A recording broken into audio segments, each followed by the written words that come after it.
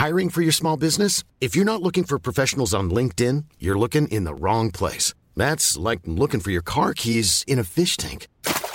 LinkedIn helps you hire professionals you can't find anywhere else, even those who aren't actively searching for a new job but might be open to the perfect role. In a given month, over 70% of LinkedIn users don't even visit other leading job sites. So start looking in the right place. With LinkedIn, you can hire professionals like a professional. Post your free job on linkedin.com/people today.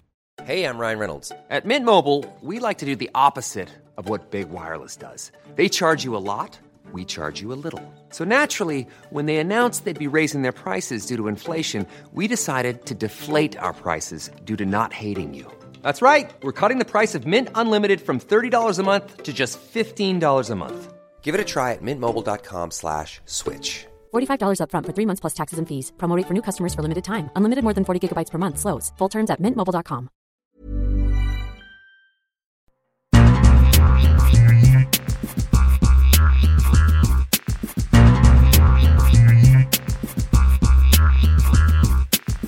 Welcome back. It's the World Soccer Talk podcast, the only podcast that focuses on watching soccer on TV, online, and apps.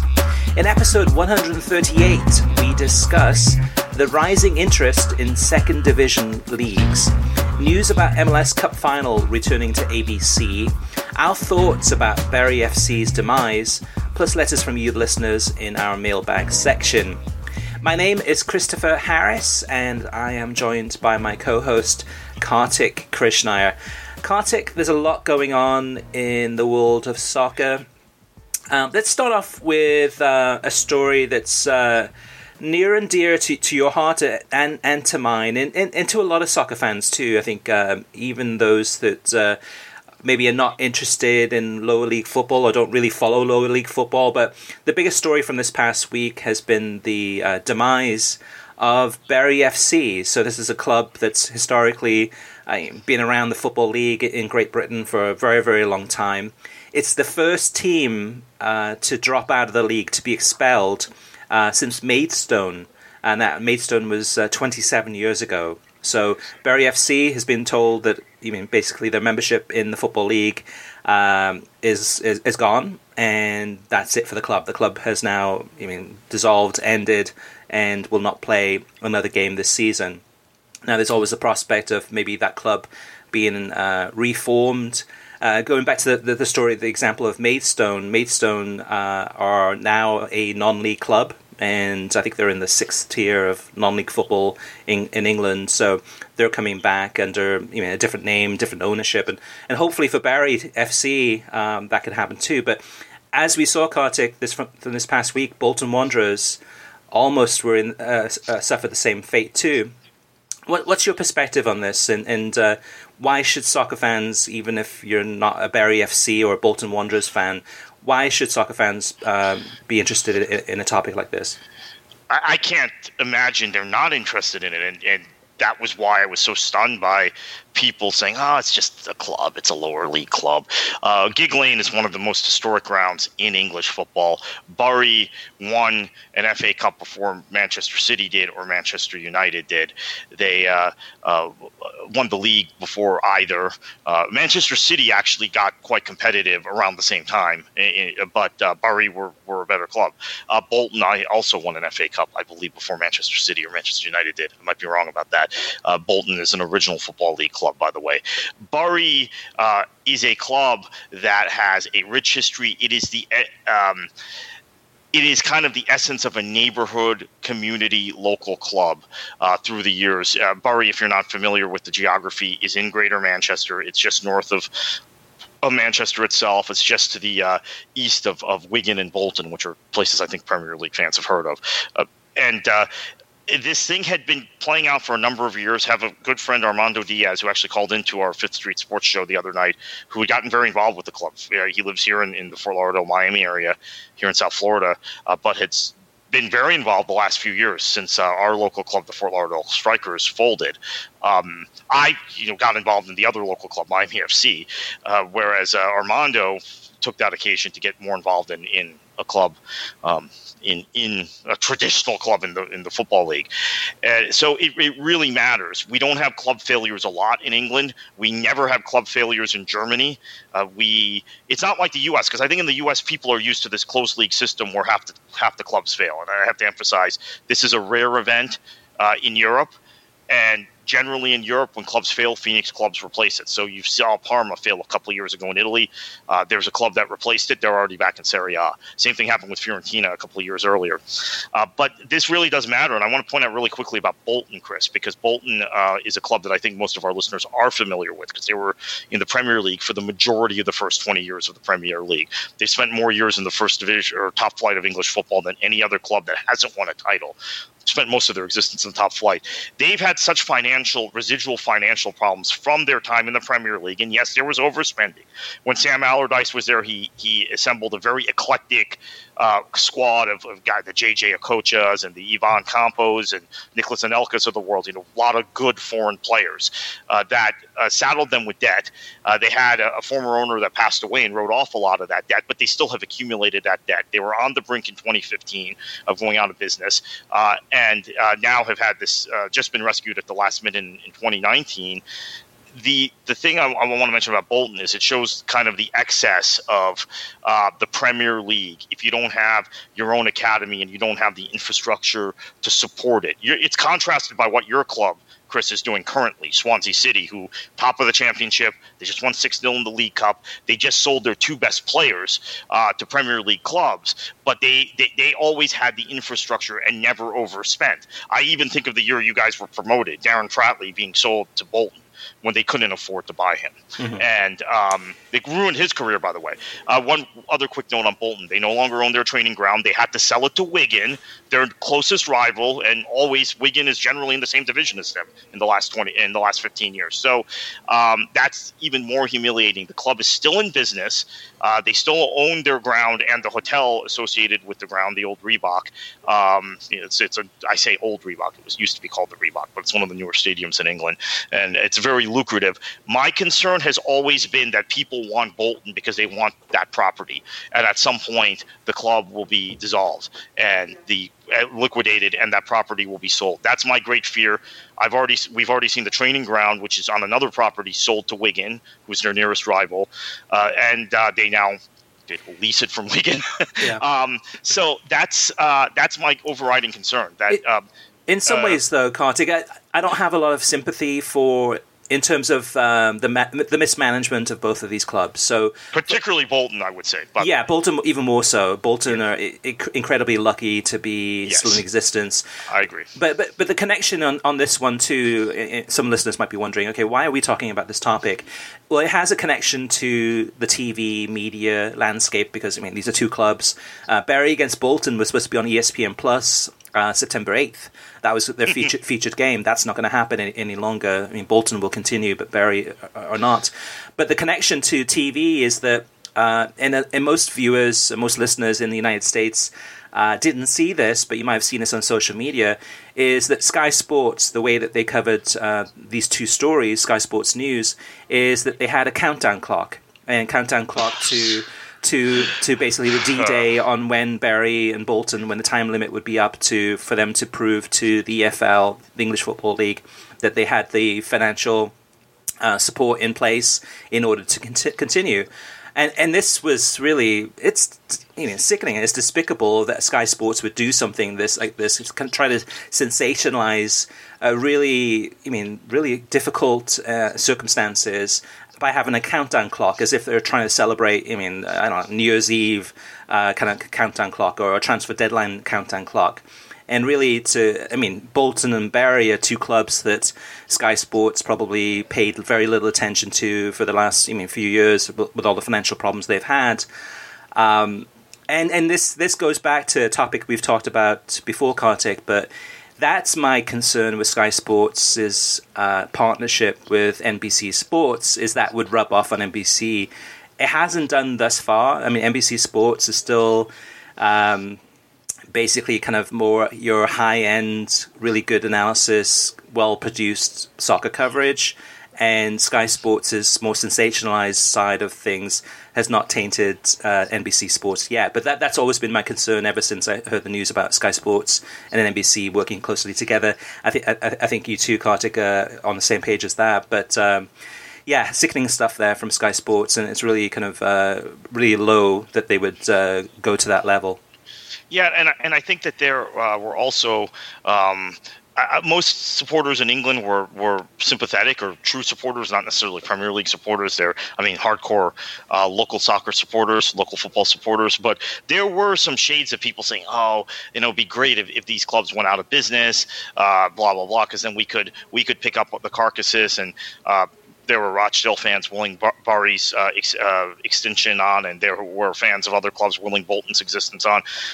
I think Bury has been mismanaged, Chris, just to finish up on this. I don't think they've been mismanaged in any greater fashion than the Charltons or the Pompeys or some of the other clubs that have had some serious problems, Crystal Palace in the past, in English football. However, Bolton, I think, is probably the poster child, if you want to call it that, for horrible football mismanagement over a long period of time, and being overly ambitious without any sort of reason. So I do think it is a little ironic, and I think I tweeted this earlier in the week, that the Football League didn't give Bury as many chances as Bolton could have very easily been out of business several years ago. Mm-hmm.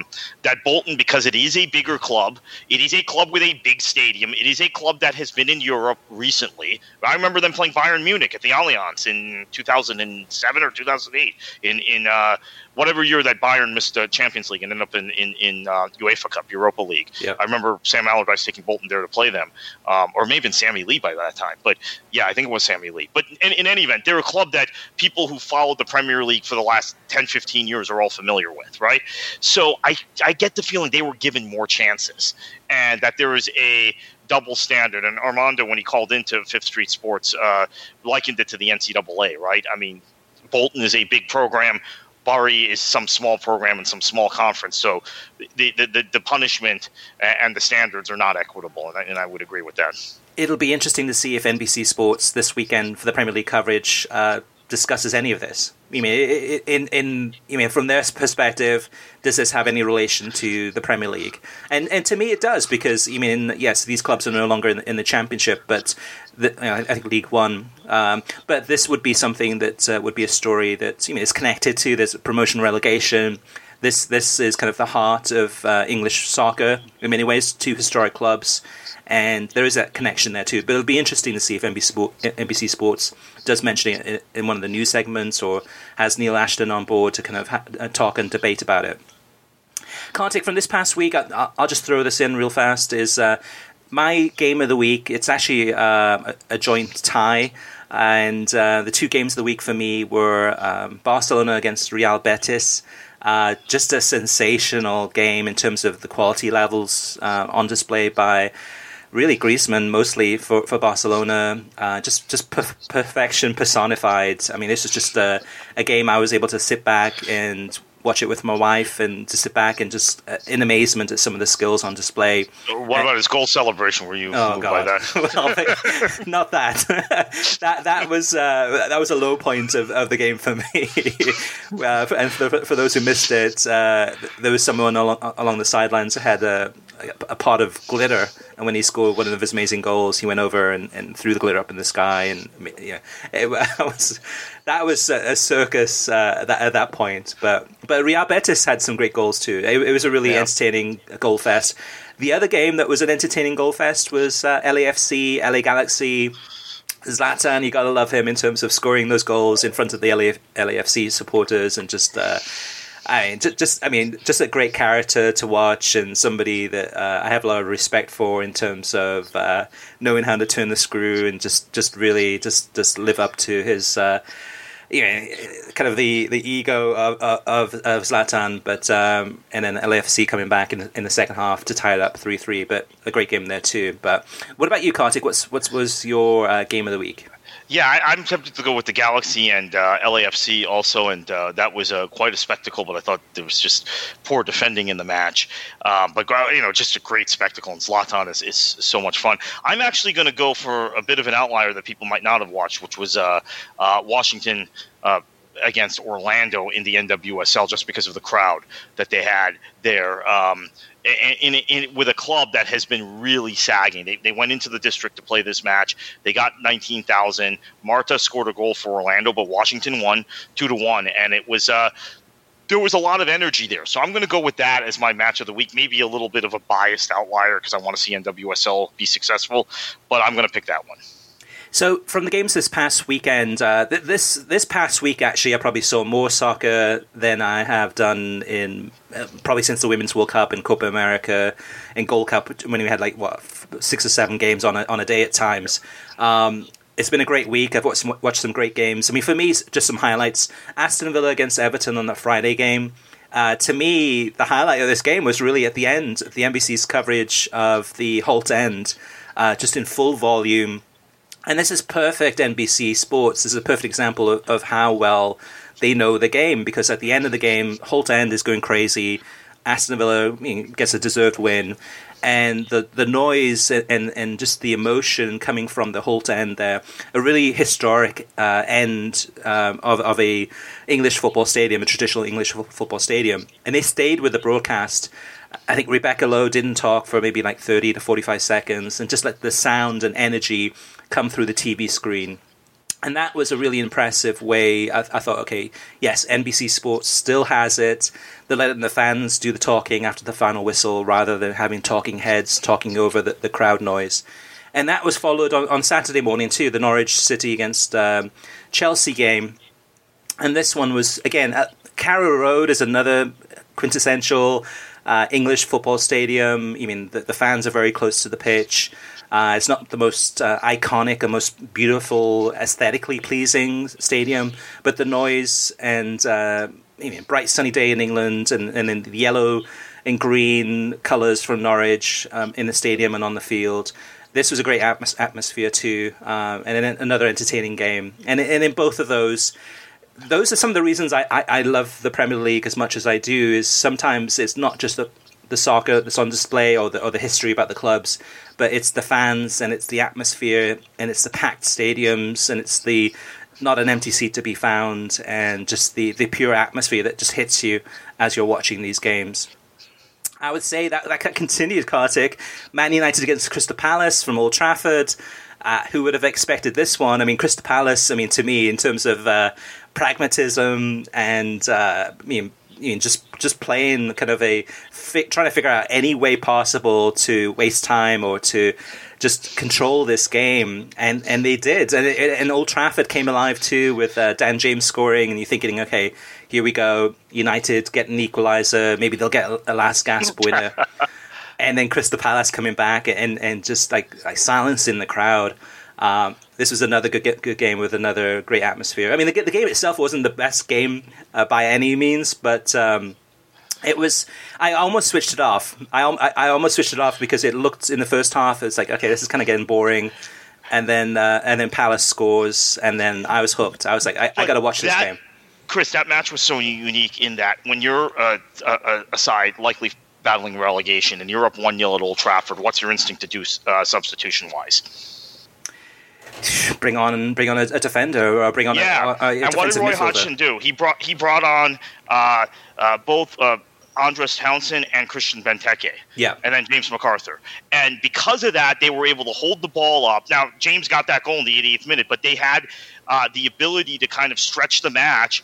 And when Pogba turned the ball over, they were able to create numbers going forward. I thought it was a brilliant tactical wrinkle from a wily old veteran that I don't think has been talked about enough this week. But Roy Hodgson still has it. That was brilliant because Benteke in particular was able to hold the ball up and change the trajectory, not change the trajectory of the match, but whereas it seemed like United was inevitably going to get an equalizer, after those two substitutions were made, it didn't feel like that, and James created a moment of magic to get it. Mm-hmm. But then Palace still had the ability to go forward and score again. So I thought that was brilliant from Roy Hodgson. Yeah, and I'm sure Hodgson, probably most people probably thought like, it's just a fluke, and didn't really focus on him. It was more of a focus on, Solskjaer and the United team kind of losing that one. But good point there, Kartik.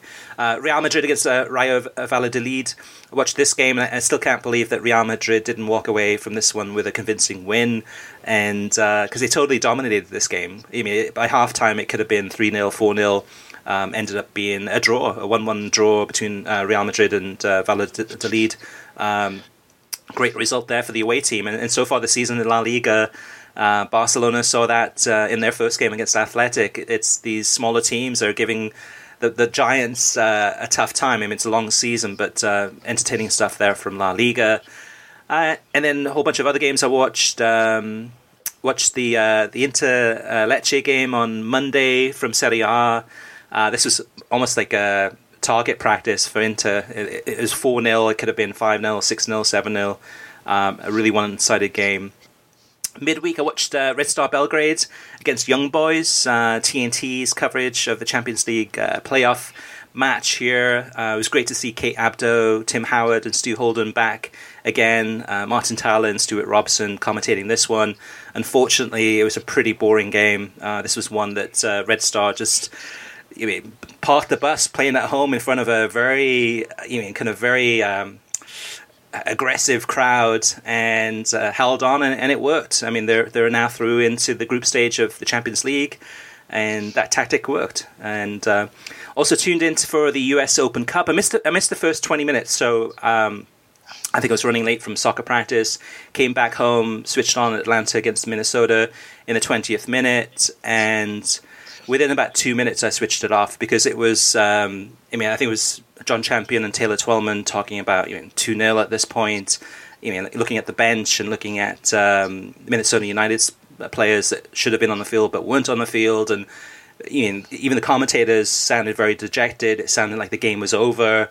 And so, I mean, Minnesota did pull the game back, but it ended up being a this is something MLS commentators and MLS fans are going to have to deal with. Okay, and I hate to throw this out here. We might get a lot of hate mail for this, but Atlanta is taking on the sort of aura as a club that MLS has never had. Maybe DC United the first few years, where everybody who doesn't support them hates them. Everybody's dejected who doesn't support them because they keep winning. But they're moving the needle in MLS. They beat a Mexican team in a cup final, which no MLS team had done in 20 years since those great DC United teams beat Toluca in 98 in the CONCACAF Champions Final. And there seems to be, just when I talk to people, Atlanta won again. I guess we thought DeBoer was going to screw them up. They did it. And I sense some of that. Even I love John Champion and Taylor Twellman. They're two of my favorite people in the business. But I think I sensed some of that during that match. And then there was a sending off. Then Minnesota got a goal, and there was more pep in the voices. But yeah, I think it's just a general reflection of MLS fandom that Atlanta has come in and taken what was a very mediocre product and upgraded it on their end, and they pushed the envelope, and people resent them for it. Well, that's the thing, Kartik. You hit the nail on the head there too. I mean, I tuned in. I listened to maybe 3 minutes or 4 minutes of analysis by Twellman and by John Champion. They sounded dejected. They sounded like the game was done. They sounded like, there was no. I missed it. I didn't hear it in those 3 or 4 minutes I was listening, but there was no, hey, how can Minnesota bounce back from this one? What do they need to do tactically to get back into this game? Because it sounded at that point that the game was absolutely done and dusted, and they were completely in control. That it was an easy, comfortable 2-0 lead by the 19th minute. But in the heyday of Manchester United under Sir Alex Ferguson, they jump out to a 2-0 lead in the cup final. There's not much analysis, even in those days, among the commentators. What does Crystal Palace need to do to get back into this match? Right. Or whoever they're playing. They played Millwall in a cup final. Maybe that's a better example in an FA Cup final. It's just like, it's done. Yeah. Now, it turned out this wasn't done because there was a sending off and Minnesota got a goal back. But to be honest with you, I never felt like Minnesota was going to win the match, even up a man. So I think, it's something MLS people have to deal with. Atlanta is something they have not seen in their league, and I think that's a good thing. I mean, I have my own kind of envy and jealousy of Atlanta United, which I think I've expressed from a standpoint of Orlando City and soccer in Florida. But it's a good thing. It's a very good thing what they're doing. It's a good thing over the course of the season. And I've had this with Man United in the past before, but it's a bad thing in a cup final because you're tuning in thinking, okay, it's one match. Everything counts on this one game, this 90 minutes. Let's hope it's a very competitive final. And in so many FA Cups or Community Shields or, League Cup finals in the past decade, you can look at and say, okay, this is just a one-sided, just a stroll to victory. And it's, unless you're a fan of Atlanta United, if you're an Atlanta United fan or appreciate their playing style, you'll be entertained by this. But if you're a neutral coming in hoping for a competitive match, this was not it. The challenge with this one, Kartik, is that how did that impact the TV viewing numbers? Well, we don't know, and we will never know because this game was not on television. It was on ESPN Plus, which was the first US Open Cup final not on television as a final for over a decade. And the ESPN Plus, I think actually since 98 maybe. 98. Oh my goodness. So probably 16. No, 17. maybe no. Those games I think would end up on Fox. What was then Fox Sports World or Fox? Yeah, and Gold TV had the final for a few years. I think it's so it's probably 20 years, 20 plus years. Yeah, and that's the thing. We won't find out what the viewing numbers were on ESPN Plus for this one, so we don't know if it's I don't know 90,000 people tuned in as an average over the course of those 2 hours. We will never know. So, but frustrating game to watch from my perspective. Kartik, what about the Bundesliga? Was there anything in terms of the television coverage or any standout moments? Yeah, the Bayern-Schalke game, Schalke-Bayern match in Gelsenkirchen, Keith Costigan and Warren Barton were pretty good. I mean, Costigan's always good, but Warren Barton, I think, is growing into this role, and it's kind of a shame because they're out of European football completely after this season, so I don't know what his future is, but growing into this role as a co-commentator, he seems to be maybe better at that than being in the studio, and now I think he's had so many reps between European matches they call off the monitors and Bundesliga matches that he's gotten to a pretty good level. I enjoyed his analysis of this match, to be quite frank, and that's not something I've always said about him. Let me just chime in there real fast, and this was completely by coincidence because I was researching an article this week. Actually, no, somebody emailed me, a past listener and a past writer who had written a piece about Gus Johnson, and so I looked up on the website to go back into memory as far as figuring out which article he wrote about Gus Johnson. I didn't find it, but I did find another one about Gus Johnson, and this was that. This is the headline from World Soccer Talk. Warren Barton says that Gus Johnson is one of the best soccer commentators in the world. Well, not only is he not one of the best soccer commentators in the world, he's not even a soccer commentator anymore. That's how great he was. But anyway, Warren, he's grown on me. Absolutely. And I haven't heard much of him in the past couple of years other than maybe a Gold Cup performance or a game here and there. But he's grown on me, and they're not. I mean, that's somebody that they could be using more often. I'm not sure if he's under contract. It's very random when they use him. They use him. He pops up every now and then on a Bundesliga match, and this was a big match that I wanted to watch, and he happened to be the co-commentator, and I thought he was good. Yeah. I think he's improved very much as a co-commentator. And one more thing before we move on to the next segment. So it was MLS rivalry week. So I mentioned about the LA derby that I caught and you caught. Any other games that you caught that were of interest TV-wise? Yeah, I watched Orlando-Atlanta. I thought that was it was kind of predictable, and unfortunately from the Florida perspective, Orlando lost to Atlanta again. Not surprisingly, I've never seen a rivalry where not only the fan base is all fired up about it, but the front office is actively encouraging them because they have such a resentment of the other club. Orlando has a kind of a terminal jealousy that's developed in Atlanta. They've still never beaten them between cup competitions and league. And then Portland, Seattle, I think there was a lot of effort made in the television broadcast not to focus on the Timbers Army in this match. So I don't want to get too deep into that. Maybe that's a topic for another show. But do you think really, though? I mean, there was really an effort? I think there was, yeah. And I think that MLS has a problem now with I think MLS, the owners, I don't want to get too deep into this, but MLS's owners and management have different political views than the vast majority of MLS fan bases.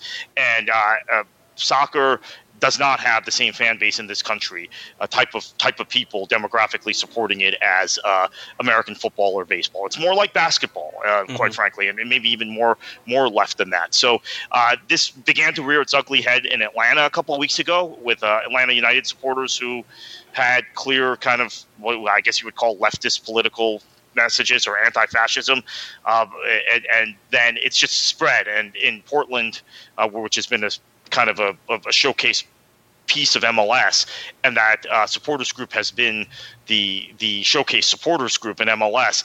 They've taken a strong stand. There's obviously been a lot going on in the city streets of Portland too, in terms of political demonstrations. And I felt like they made this match their big stand because it's the biggest rivalry in MLS, and it was on national television. And I just felt like there was an effort to de-emphasize it. And we've heard from Alexi Lalas all week coming into the match that these supporters are guests, which is kind of a laughable notion. But yeah, again, I think that they made an effort, MLS, to downplay it and the television coverage to avoid it.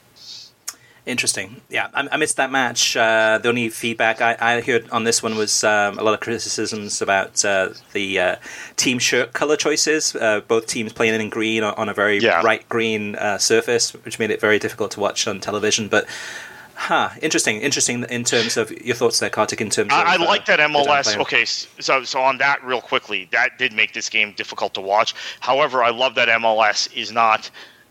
has kind of very subtly done away with teams having to wear change kits or white kits to offset colors, because I like color on color. When teams are wearing their alternate kits, I hate it in the Premier League when Burnley or Aston Villa or West Ham is playing and you have to wear that third kit.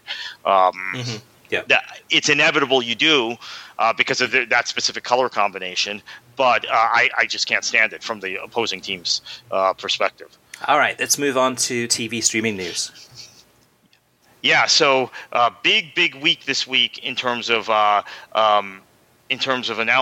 ABC with the U.S. soccer leagues. Well, this is the first one. ABC is going to broadcast the MLS Cup final on over-the-air television for the first time since 2008, when that was the Columbus Crew against the Red Bulls, and that match was in Los Angeles, so it made a very bad optic presentation.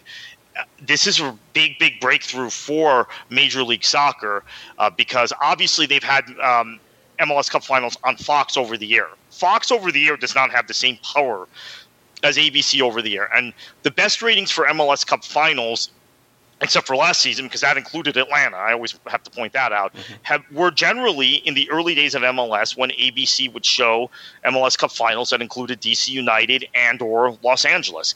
This year, there's the real possibility it could be Atlanta and LAFC, and I think that possibility might have motivated this decision. Interesting. It's difficult. I mean, the chances of Atlanta United being in that final are very, very likely.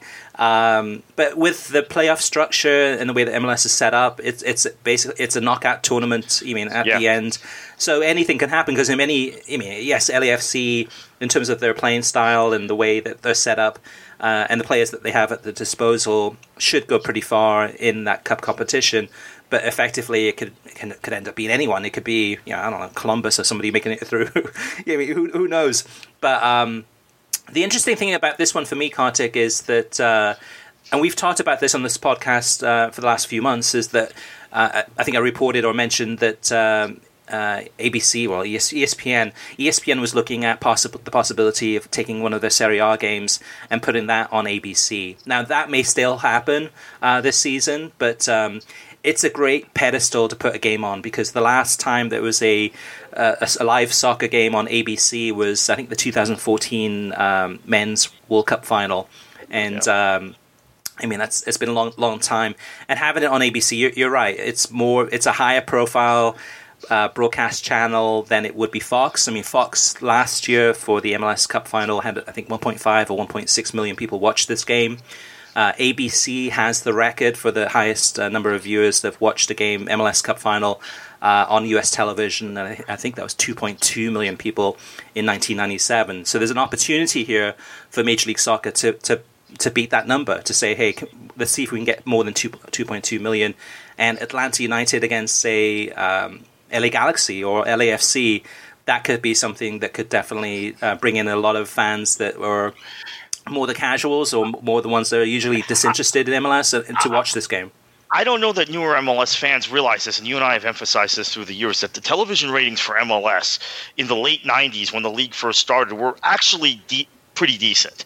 Yeah. And they fell off a cliff in the early 2000s when the league contracted, when there was, I know MLS and U.S. Soccer like to say that, everything is always incrementally getting better. But actually, there were a slew of really big-name foreign players who were in their 30s, admittedly, but were big names in that era that played in MLS between 1996 and 1999. And so that drove a lot of the ratings. And there was more of a commitment to show matches on ABC then. And there was one season, I remember ABC even showed 15 regular season matches. Seems amazing now in hindsight. At the time, the Premier League and the other European leagues were not terribly accessible in this country, though. That has to be noted. Yeah, and the timing of this is interesting, too. So it's the MLS Cup final. It's November 10th, I believe it is, which is a Sunday. And the game is going to kick off at 3 p.m. Eastern time. So it's right slap back in the middle of NFL Sunday. It's not prime time. And it's probably 3 p.m. Eastern because that was probably the only time that they could figure out a way to do it.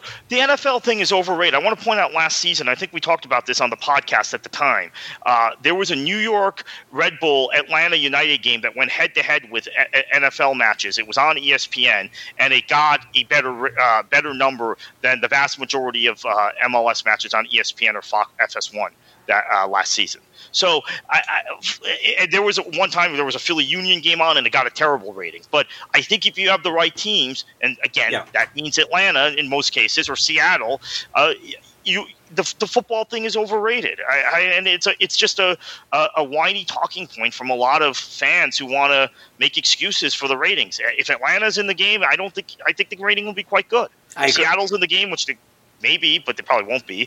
I think the rating will be good. I agree, and I think it's one of those things that if it's a game that's important, people will figure out a time. We'll tune in. We'll find a way to tune in. So whether the game kicks up at 10 p.m. Eastern time, 10:30 Eastern time, like this actually it was later than 10:30, the LAFC LA Galaxy game, people will find a way to tune in if it's important enough, or 3 p.m. Eastern, or whatever, or 7:30 in the morning, whatever it is. If it's good enough, people will come. But yeah, this could be a huge opportunity for ABC and MLS. Vice versa, this could be not another, but this could be a slap in the face if the number isn't as good as it should be. Because this is, even though it's not prime time viewing hours, it's 3 p.m. on a Sunday on big ABC, and that number better be good. I mean, that's the way I'm looking at this one for that. But it's good news. Before we move on to talking about USL and Nice as far as TV coverage there, more news about the US soccer leagues here, I do want to mention that we broke a story this week on worldsoccertalk.com, and that is that the Spanish Segunda Division, the second division of La Liga, coverage of those games this season are on Azteca America, which is a Spanish-language television station. It's available through satellite, as well as Sling Latino, and I think AT&T TV Now has it also. But it's a channel that in the past has had select Liga MX games, and this season is going to have that second division of La Liga. So why is this important? I think it's important because there's been a lot of fans getting into La Liga. And if you're a fan of, I don't know, Rayo Vallecano, Malaga, not Malaga, not this season, but previous seasons. Yeah. In previous seasons when they were down, yeah. Right, or Deportivo La Coruna. I mean, there's so many teams that are good Spanish teams that get relegated. It's just a matter of things happen. And if you're a fan of Deportivo as one example, this is your opportunity to be able to continue watching that club. Not every single game. There'll be a few games on TV each weekend. But that coverage is available, and it's available through Azteca America on television. And then some of those games, from that league, different games will be streamed on beIN Sports Connect. So there's an opportunity there if you're into second division Spanish soccer. And speaking of second division and lower league tables and clubs and divisions, Kartik, I'll let you lead off with the rest of the news. Yeah, so USL this week signed a deal with ESPN, which runs through 2022, which is ironically the year the MLS deal, the MLS Sum deal with U.S. Soccer, those rights end as well. So I don't know if we might see some bundling in the future. That'd be nice. I think so. Which is a 3-year extension to the deal that's currently in place.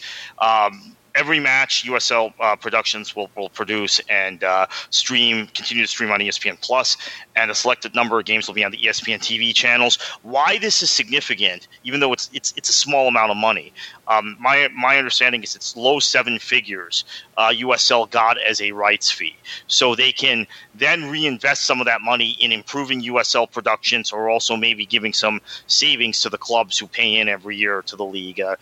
The structure of USL is kind of complicated to explain, but basically clubs are franchises in USL, and they pay yearly dues, and they have to pay stuff on top of the yearly dues for television production, et cetera, the stuff handled by the league. Now I think there's going to be some significant cost savings for those clubs. So that's important for USL. Meanwhile, NISA, the new third division league in the United States that kicks off this weekend, actually, with a couple matches, has signed a deal with MyCujo. And there's been some criticism of this deal looking at Twitter, where fans of clubs, particularly Chattanooga and Detroit, have said MyCujo is terrible, and they'd have problems with MyCujo in the past. I want to stress this, and this comes from experience with that platform. That platform is only as good as the stream is, and the production level is at the club that's streaming it. So MyCujo is a great platform, in my opinion. But there are too many clubs, and the Chattanooga and Detroit experiences are with NPSL, and with in some cases maybe they've watched UPSL matches on MyCujo. The production levels for those matches are terrible.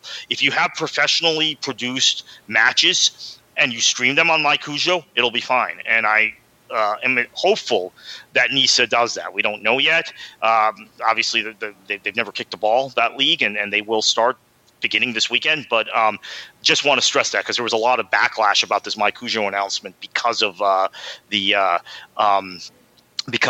some of the past experiences in lower leagues and amateur leagues.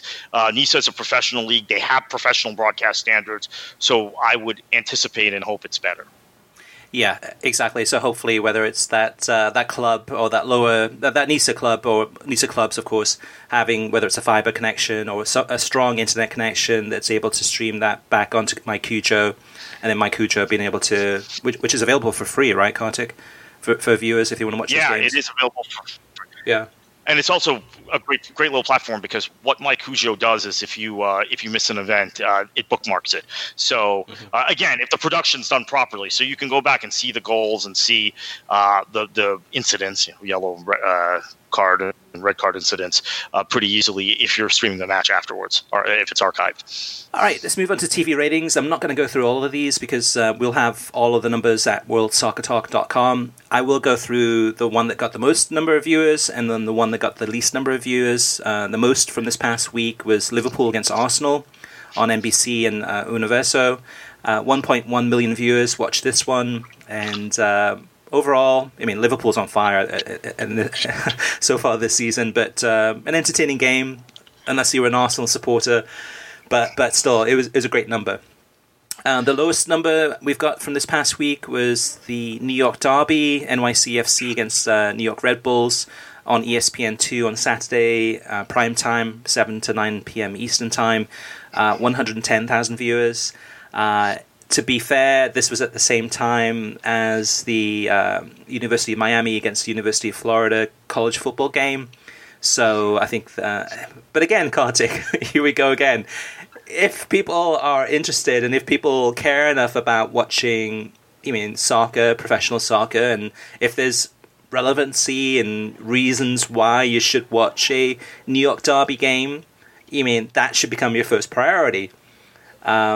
What do you? I mean, do you think that? I mean, what other MLS matches this weekend did better than that? And you could make the excuse of the Florida Miami game, but quite frankly, I mean, living in this state, you didn't hear the end of it, right? But you and I both live in this state, but. Right, if you live I think outside Nebraska, that's a very regional matchup. I mean, that's as regional. That's like a derby, right? In American football. So, I find it hard to believe that really impacted the rating for that match. This is a consistent thing we're seeing with New York City FC and with Red Bull, and we've seen with the Galaxy at times. LAFC is doing a little better, but again, Seattle, Portland, Atlanta, Orlando, maybe now one or two other clubs. Those are your drivers. And the LA Galaxy LAFC game got a great rating. I think that had to do with timing and also LAFC. But you throw an Atlanta game on at the same time, that's getting twice that number. There is something wrong with MLS in New York, in the New York metropolitan area, in terms of its TV profile, and in some other major markets also. But primarily, New York is the really serious one. Doubling down and adding a second club there has not done anything to move the needle in terms of overall ratings for the league. Yeah, and for me personally, I mean, NYCFC, I refuse to watch those games at that stadium because it looks like it's a five-a-side football pitch. I mean, it's horrible. It's horrible to watch on television. It must be even worse to be in the stands. And yes, I know if you're a new NYCFC fan and you love the club and you love the players and you love everything about it, that's great. But you need a new stadium. That's not a relevant, authentic. That's not an authentic way of playing soccer. It's not even a full-size pitch. And then New York Red Bulls, they don't even play in New York. They play in Harrison, New Jersey. I mean, to me, that's a New Jersey team. I mean, to me, then it's kind of that doesn't even feel real either. It's kind of feels forced and fabricated. And that's before. I mean, that's to me personally. Now, other listeners and other readers and fans might have other reasons for not watching that game, but to me, it's fake. It's fabricated. I mean, having a Jersey versus New York City rivalry is fine. I just think that, first off, that stadium, the ground there, you're absolutely right. That's a big problem. And then secondly, I would say that these teams are not they haven't moved the needle in terms of popular fan support, which is unfortunate because if I were pinned down and asked which club in MLS I respect the most in terms of just playing principles, I would say Red Bull. Yeah. In terms of their system and what they do. And if I were pinned down and say, well, who do you support? I would probably say Red Bull. Yeah, it's a team that even Orlando. Yeah, it's a team that over the years has developed a lot of good players that have a good playing style that have. But to me, in both of these examples for both of these clubs, there's other reasons why, for me personally, and I'm not speaking for everyone, but why I'm not turned on by any of these clubs is a lot of it has been about the branding, the name of the club, and just where they play. It's just the basics, the fundamentals of forming a club. You mentioned Kartik a second ago, and actually I didn't mention it yet, but wasn't planning on doing it, but let me do it. It's the LA Galaxy against the LAFC viewing number was fantastic. 462,000 people watched this one game on Sunday night, and this was on Fox Deportes and FS1. The Fox Deportes number, I believe, was the most watched MLS game ever on Fox Deportes. I think it was 262,000 people watched it for that, and then just over 200,000 on FS1. So great numbers there. And this was a game, again, too, that was a late kickoff for East Coast. It was advertised as, I think, 10:30, or either 10 o'clock or 10:30. It didn't kick off until, I think, closer to 10:45, which is, I just hate that as far as MLS and US soccer in terms of the bait and switch, where they list a kickoff time and it hardly ever starts at that time. I think that in long term, you're going to lose viewers. Viewers are not going to be. They'll say, okay, this is ridiculous. You tell me it's a kickoff time at this time. I set my clock. I figure out a way to watch this game at this time, and it doesn't kick off until later. To me, it's a bait and switch. But still, the view number for the LA Galaxy derby, fantastic. Really, really good numbers, and hopefully that will continue. Listener mailbag. I've got some good feedback this week, as always. The first up is Josh B. He says, ESPN FC is back to showing video highlights of the English Premier League. They showed the highlights of the Villa-Everton game that aired on NBCSN last Friday. I hope ESPN FC continues this for the rest of the season, especially with VAR now in the EPL. That is fantastic news, and thanks, Josh, for the heads up there. Tim Keane says, I subscribed to NBC Sports Gold and have watched Watford games for the past 3 weeks. Aside from their lack of performance on the pitch, I had a few observations. Number one, for some reason the game is broadcast on a delay basis. I was looking at the Watford newspaper, like a live report of the match, and it showed that West Ham had scored from the penalty before it happened on TV.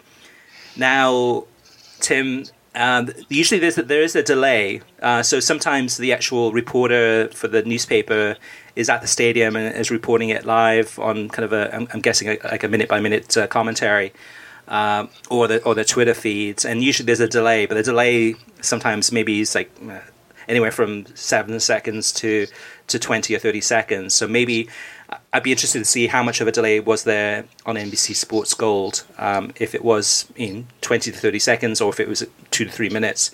The other part of it too is a lot of it depends on your streaming service. So in terms of, yes, NBC Sports Gold is streaming these games live, in quotation marks. It's live, but it's off by anywhere from like say 10 seconds to 30 seconds. But if your streaming service is taking a little bit, or the internet service provider is taking a little bit longer to connect to that NBC Sports Gold, that delay could be a little bit longer. Number two, for some reason with NBC Sports Gold, we lost the game with 10 minutes to go. By the time I got it back, it was almost full time. Since you can only see the game as it happens, I could not go back and see what I missed. When I called customer support, they basically told me I was just out of luck. Number three, if you don't have a top 6 team in the Premier League that you support, then you can see your team on a regular basis for $40 a season, which is a reasonable price.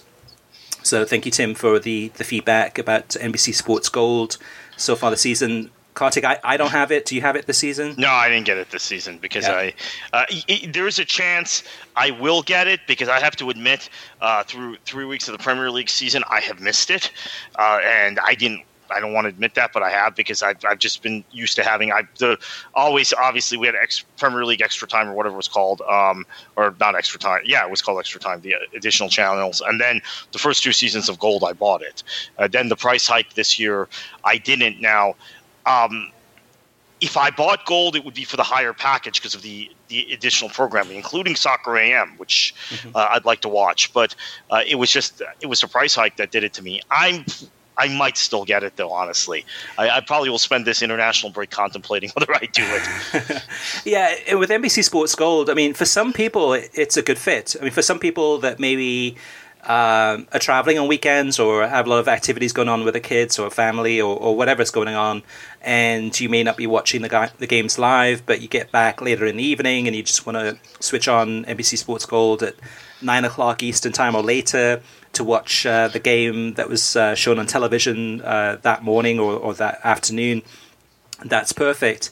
And also having access to the games that are not on television and watching those live. And there's the 2 different packages with NBC Sports Gold, different options available depending on who you are and what you want. For me personally, it doesn't work. For me, I would want to have access to all of the games, both live and on demand with no delays, and pay that much more.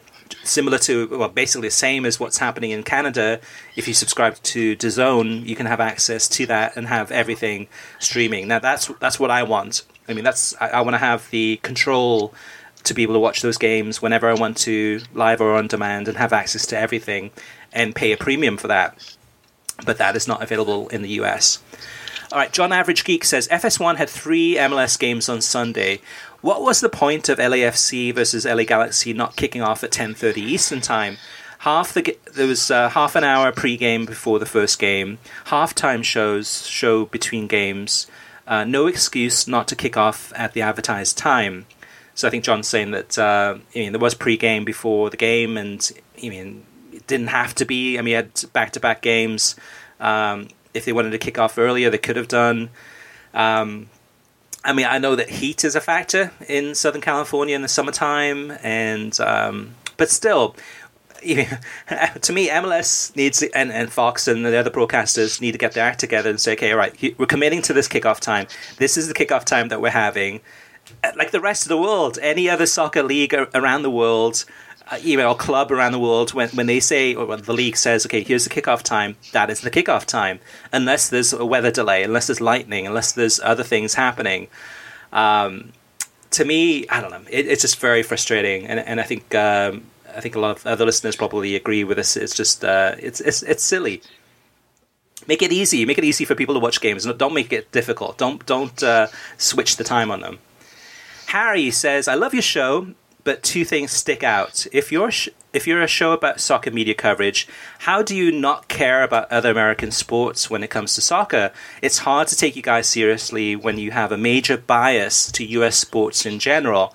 I understand your primary focus is soccer, but to ignore the impact of primary sports in the US as a reason why playing in the summer is the main reason, or why a winter calendar will not work." So, for me personally, Kartik, I'll let you share in a second. For me personally, I have no bias against US sports. I just that soccer is my life, 100%. I mean, if I'm not watching soccer on television, which I'm watching on average 2 to 3 games a day, weekdays, and probably 4 to 6 games on a weekend, depending on what's happening. I love the game. I've loved the game since I was a young child. I remember my parents sitting down with me when I was probably about 8 or 9, probably 9 or 10, I think it was, saying, hey Chris, I know you love football, and you mean every minute of your day you're either playing the game or watching it or doing soccer stuff, but you need to concentrate on your schoolwork because there's no future for you in soccer. You're not going to become into soccer. Little do they know, this is my full-time job, and I'm actually making it happen. This is, to me, is a dream come true. I'm able to actually watch soccer, and whether it's on television or watching my kids play or go into a local game now and again, but whatever opportunity I get to watch and live and breathe this game, I absolutely love it. So I have no bias against US sports. I used to watch basketball in the 80s when I was in high school, and there wasn't much soccer on television, and I enjoyed that, and I've never gotten into American football at all. I understand, Harry, as far as how these traditional sports have such an impact on the viewing experience of an average American in the United States, but you and I, Kartik, I think we're diehard soccer fans, the diehard of diehard soccer fans, and most of our listeners and readers are the same too. So I have nothing against American sports, but I just have no time or interest in them because I'm interested in soccer, whether it's US soccer or European soccer or soccer from anywhere around the world. I will watch it. So what about you, Kartik? Yeah, soccer is a 12-month sport, so I think a lot of American sports fans are used to the 4-month calendar, the 6-month calendar. College football is really kind of in August to November pastime, although you have the New Year's, and then you have the spring football. Let me chime in. Which for me is always so weird. I still can't figure out, like, what do they do? I mean, do they just flip from sport to sport to sport throughout the year? Yeah, I guess so. I mean, although college football is a little different because I know a lot of college football fans who don't watch other things, and then they're just waiting for the spring game, which is it's like an inter scrimmage, but spring practice, because NCAA rules restrict how much you can play or what you can do, how much you can train, practice during certain semesters, which are not calendared for that sport. College basketball is the same thing. Teams have to take international tours to UM just went to Australia, by the way, University of Miami's basketball team under Jim Larinaga, because that's the only way you can get games during your off season because of NCAA rules. Point is, though, I don't understand this argument. I don't watch American sports. I watch mostly, although I do watch some college sports, admittedly, and I do watch golf. I don't watch American professional sports anymore, but I do know the calendars. I used to watch all 4 of the major sports at one time. Soccer is 12 months. There's always a league going on. There's always an international competition going on. Here's the thing I don't understand about this argument. We're being told you can't go head-to-head with football, but that's what MLS does now and the U.S. leagues do now. The end of the seasons, and I've worked in the sport in this country, and I can tell you it is horrible going up against college football for, well, maybe it's different in other parts of the country. The NFL is the king. But here in Florida and in the Southeast, college football is the king. And going up against college football on Saturday nights when you're at the end of your regular season and then when you have your playoff tournament, every Saturday you're going up against college football. Now, if you shifted the calendar, you'd be going up against the NHL and the NBA for your business end of the season and the playoffs. Right. Yeah. So I don't understand this argument, Chris, because you're actually, I think, now, yeah, a lot of your regular season will go up against American football. And maybe I'm taking this from a very southeastern perspective because college football is king here. That is the sport. Mm-hmm. Everything else, including the NFL. I know the NFL is got higher television ratings around the country, but I think in the Southeast, it's very secondary.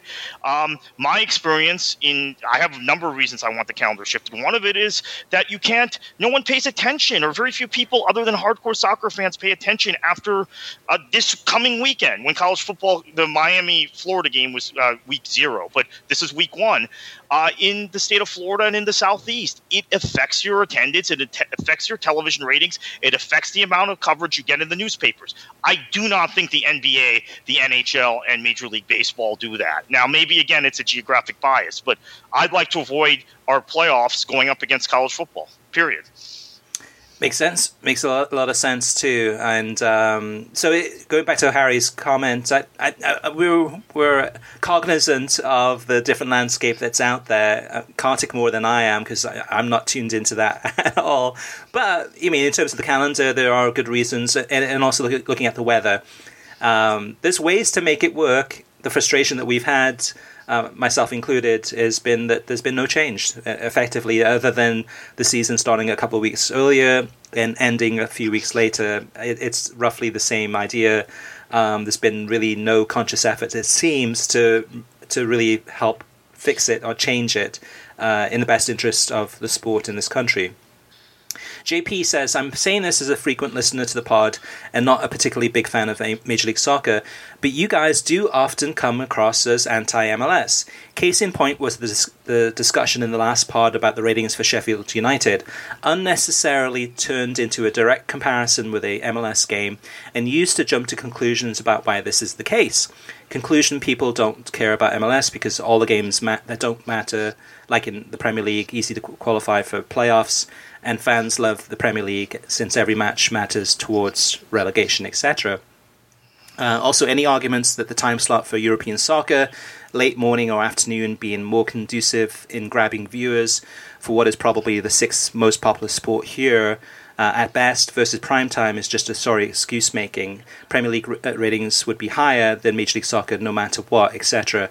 I watch a lot of soccer and will admit that if the matches were prime time and competed with other sports or entertainment, don't think I'd watch nearly as much. The time is a big factor. Sure, I'd try to watch Barca, Napoli, Real Madrid, but would I watch Sampdoria or Villarreal? Probably not, but I do now. It may sound like an excuse, but it's true. Primetime MLS is not on my calendar, and I will usually only watch my local club anyway. Probably the case for most MLS fans, follow their club, not the entire league. With European soccer, many fans are casual and will watch the match regardless of club. The only American sports that also function like that are college football and NFL. Then the NBA once the playoffs start. MLS isn't even close to that level yet. In most towns, it's 4th or 5th in the pecking order for attention from other local sports. So some good comments there from JP. I will say that in terms of some of his points there too, yes, it does come across that I'm anti-MLS. I'm not anti-MLS. My issues really with Major League Soccer are more to do with the way that the business, the executives are running the league and a lot of the decisions that they're making, which seems to be in the best interest of their owners and not in the best interest of growing the sport in this country. And we can go on for probably a 2-hour debate about going through all those different examples. So it does come off. It may come across as anti-MLS. It's not. I mean, the actual playing level is good. Some of the games are entertaining. The TV coverage is better than it's been in the past. A lot better in terms of accessibility to these games. There's a lot of positives about Major League Soccer, but at the same time, there's a lot of frustrations about the league, and that may come across in some of the comments I've had. I mean, Kartik knows this better than anyone, but a lot of people kind of look at World Soccer Talk and say, like, that used to be EPL Talk. Well, the reality is that it started off as EPL Talk and then became World Soccer Talk many years later. But we also had Major League Soccer Talk, and we had one of the first Major League Soccer Talk, Major League Soccer podcasts out there on a weekly basis. We had a website talking about Major League Soccer and some good opinion articles, and Kartik wrote for it for many years. I had some pieces on there too, and that was something that I personally felt passionate about. I wanted to have an MLS Talk website. Ultimately, we had La Liga Talk, Bundesliga Talk, Championship Talk, EPL Talk, and when I went ahead and took all of those and put them into worldsoccertalk.com to make it more of a kind of one place to go to for all your soccer news and TV schedules. So I'm committed to Major League Soccer. I watch it whenever I can, and I mean, I have a lot of. I mean, I was a season ticket holder for the Miami Fusion, and I got engaged on the pitch at halftime in an MLS game. So I have a lot of kind of history with Major League Soccer.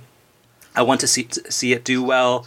I'm just frustrated. I think, and then that's a growing frustration among a lot of soccer fans.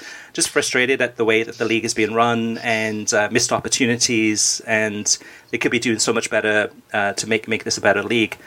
What about you, Kartik? Yeah, the same. I mean, my issues with MLS are ideological and on the business front. But the thing I don't like is that people who are opponents of Major League Soccer then and share my same views about MLS's business structure and MLS's management, then project that on the football also. So if I say something like, hey, this happened last week. Hey, I enjoyed watching Columbus versus Cincinnati. It's like, how can you watch that? It's crap. It's terrible. It's like semi-professional football in England. It's like the conference, which is all nonsense. And then if I say a player may be better off in MLS, like Jordan Morris, than playing in the Bundesliga, you don't know what you're talking about, blah, blah, blah. So it's bad on both sides.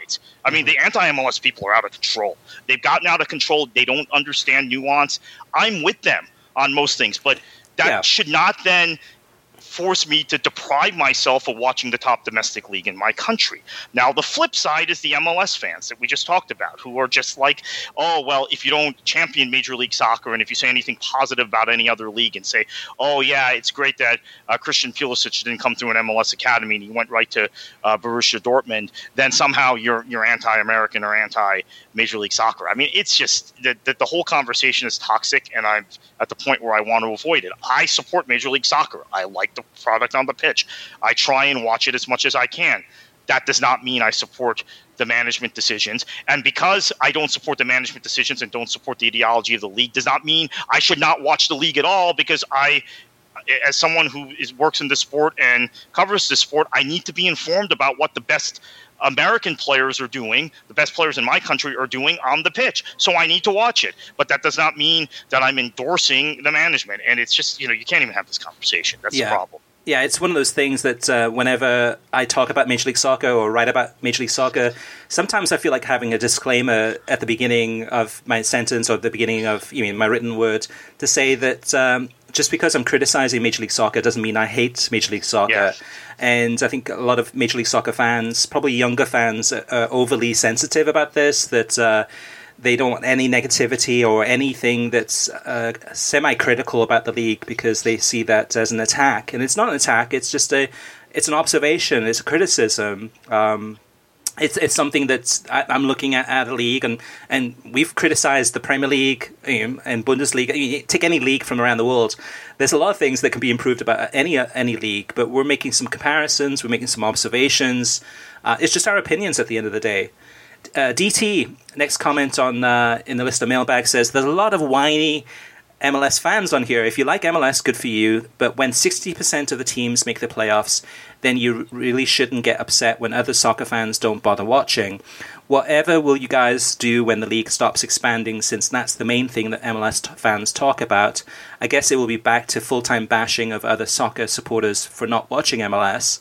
Good for NBC increasing viewing figures from 220,000 from before they took over to 457,000 last season. This also doesn't include streaming figures.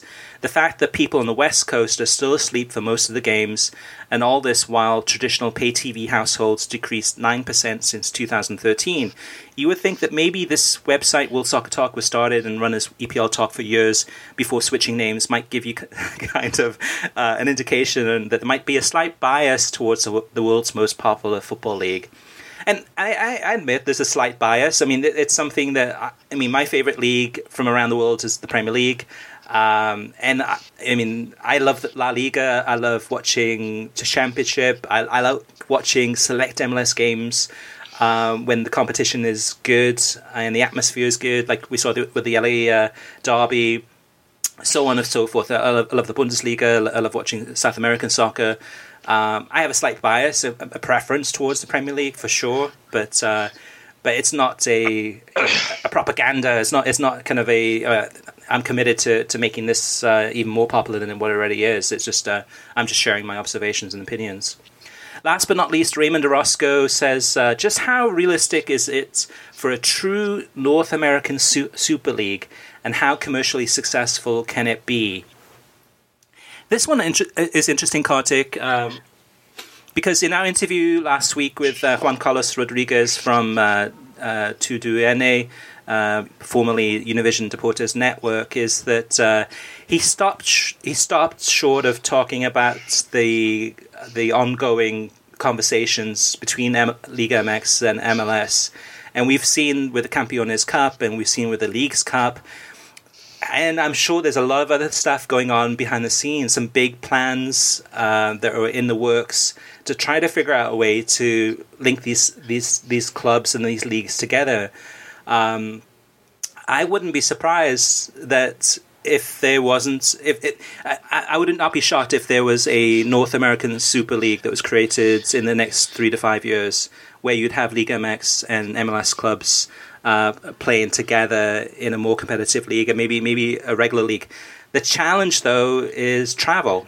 I mean, we've seen this, another criticism of Major League Soccer in terms of instead of taking a lot of these clubs taking charter flights, they're taking just regular economy flights and having to travel and make 3 or 4 different connections to get to a match and get fatigue from all this air travel. And by the way, I mean, with the earlier discussion, that to me affects MLS's quality of play. I'm not arguing that that MLS would be the best league in the world if some of these things were changed, but it could be. It actually, you don't know if teams were taking charter flights, and if the travel was shorter, and everybody were playing on grass pitches, and you were playing in cooler weather, it might be a much, much better league. So, sorry, I digress, but I want to point out that charter flight issue is massive, and that affects the quality of play. Yeah, as do the number of midweek games in MLS, in order to try and get into this calendars, because we don't want to compete with football and all that mantra. I think it would be interesting, though, too, and hopefully MLS and Liga MX have done this already, is to sit down with a blank piece of paper and map out what a North American Super League might look like in terms of the calendar, in terms of how clubs would play each other, how the leagues would be organized. Because the reality is that, I mean, if we started this, say, next season, which is not going to happen next season, but if we started this next season, the Liga MX clubs would run riots through this league for the next few years, several years, because they're at a higher competitive level. We've seen that from the CONCACAF Champions League. Yeah. Long term, there's opportunities here to actually create something that could work. Figuring out the calendar, figuring out how these teams will play against each other, figuring out travel time and all that, all the different. It's actually would be a big challenge. I think it could commercially be hugely successful. Liga MX, for all the benefits and all the pluses of that league, the one thing that they're poor at is marketing. Major League Soccer, for all the pros and cons of that league, the one thing that they're awesome at is marketing. So there's an opportunity there where they can work together and really, take control of this North American continent and make it be a super league. I can see that happening. How it happens is another story, but great question there from Raymond. You can join the conversation about anything we've talked about on this podcast or anything that's on your mind in regards to TV, online or streaming or apps, watching soccer. You can always reach us via email through web at worldsoccertalk.com, as well as facebook.com/worldsoccertalk and on Twitter at worldsoccertalk. Plus, of course, you can post your comments on worldsoccertalk.com. Now, Kartik, we've got a hurricane approaching Florida. It's going to run riot probably for the next week for us. But for those who want to stay up to date on your insight in terms of tracking the weather, as well as, of course, soccer and politics and Florida history, where's the best place that they can follow your conversations all week long? KKFLA 737. There'll be a lot of tweeting about the hurricane in the next week, obviously, and that's people come to know me for that during tropical season, and a lot of tweeting about Mason Mount the last couple of weeks. In fact, as we've been on this show, he just got named to the England squad. So, really? Oh, wow. Yeah, and deservedly so. Yeah. Ashley Barnes, did he get picked? Oh, I didn't check that. I saw Tyrone Mings, which is a nice one. I like that one because he started the year with Villa really well, and as a player that at Bournemouth would have really come through if he hadn't been injured so often. Excellent. There you go. So late breaking news from Kartik Krishnaiyer here, and you can get more of that on his Twitter account too. So here we go. So in terms of looking at, actually, I don't think Ashley Barnes is on that squad. What the heck? Anyway, so thank you for listening. You can get a new episode of the World Soccer Talk podcast every Thursday. Every episode is released on SoundCloud, Spotify, Pandora, Pocket Cast, YouTube, Stitcher, iTunes, TuneIn, Audio Boom, Overcast, and worldsoccertalk.com. If you like the show, please share it with your friends on social media. And actually, the last few months, we've had a lot of people that have been live tweeting, listening to the podcast. So they will tweet us and let us know when they're starting to listen, and will give us comments and observations as they go through the podcast. And that's been really helpful to be able to then go ahead and take those and put those into the listener mailbag section. So give us a review on iTunes if you don't mind too. We greatly appreciate it. And Kartik, heading into another weekend of football from around the world, and I think it's going to be a good one. I'm really looking forward to Leeds United against Swansea City on Saturday, top of the table clash, 10 a.m. Eastern. It's not on ESPN Plus. Yeah. But I will watch it on Swans TV. But of course, other big games from around the world. What should they do? Enjoy your football.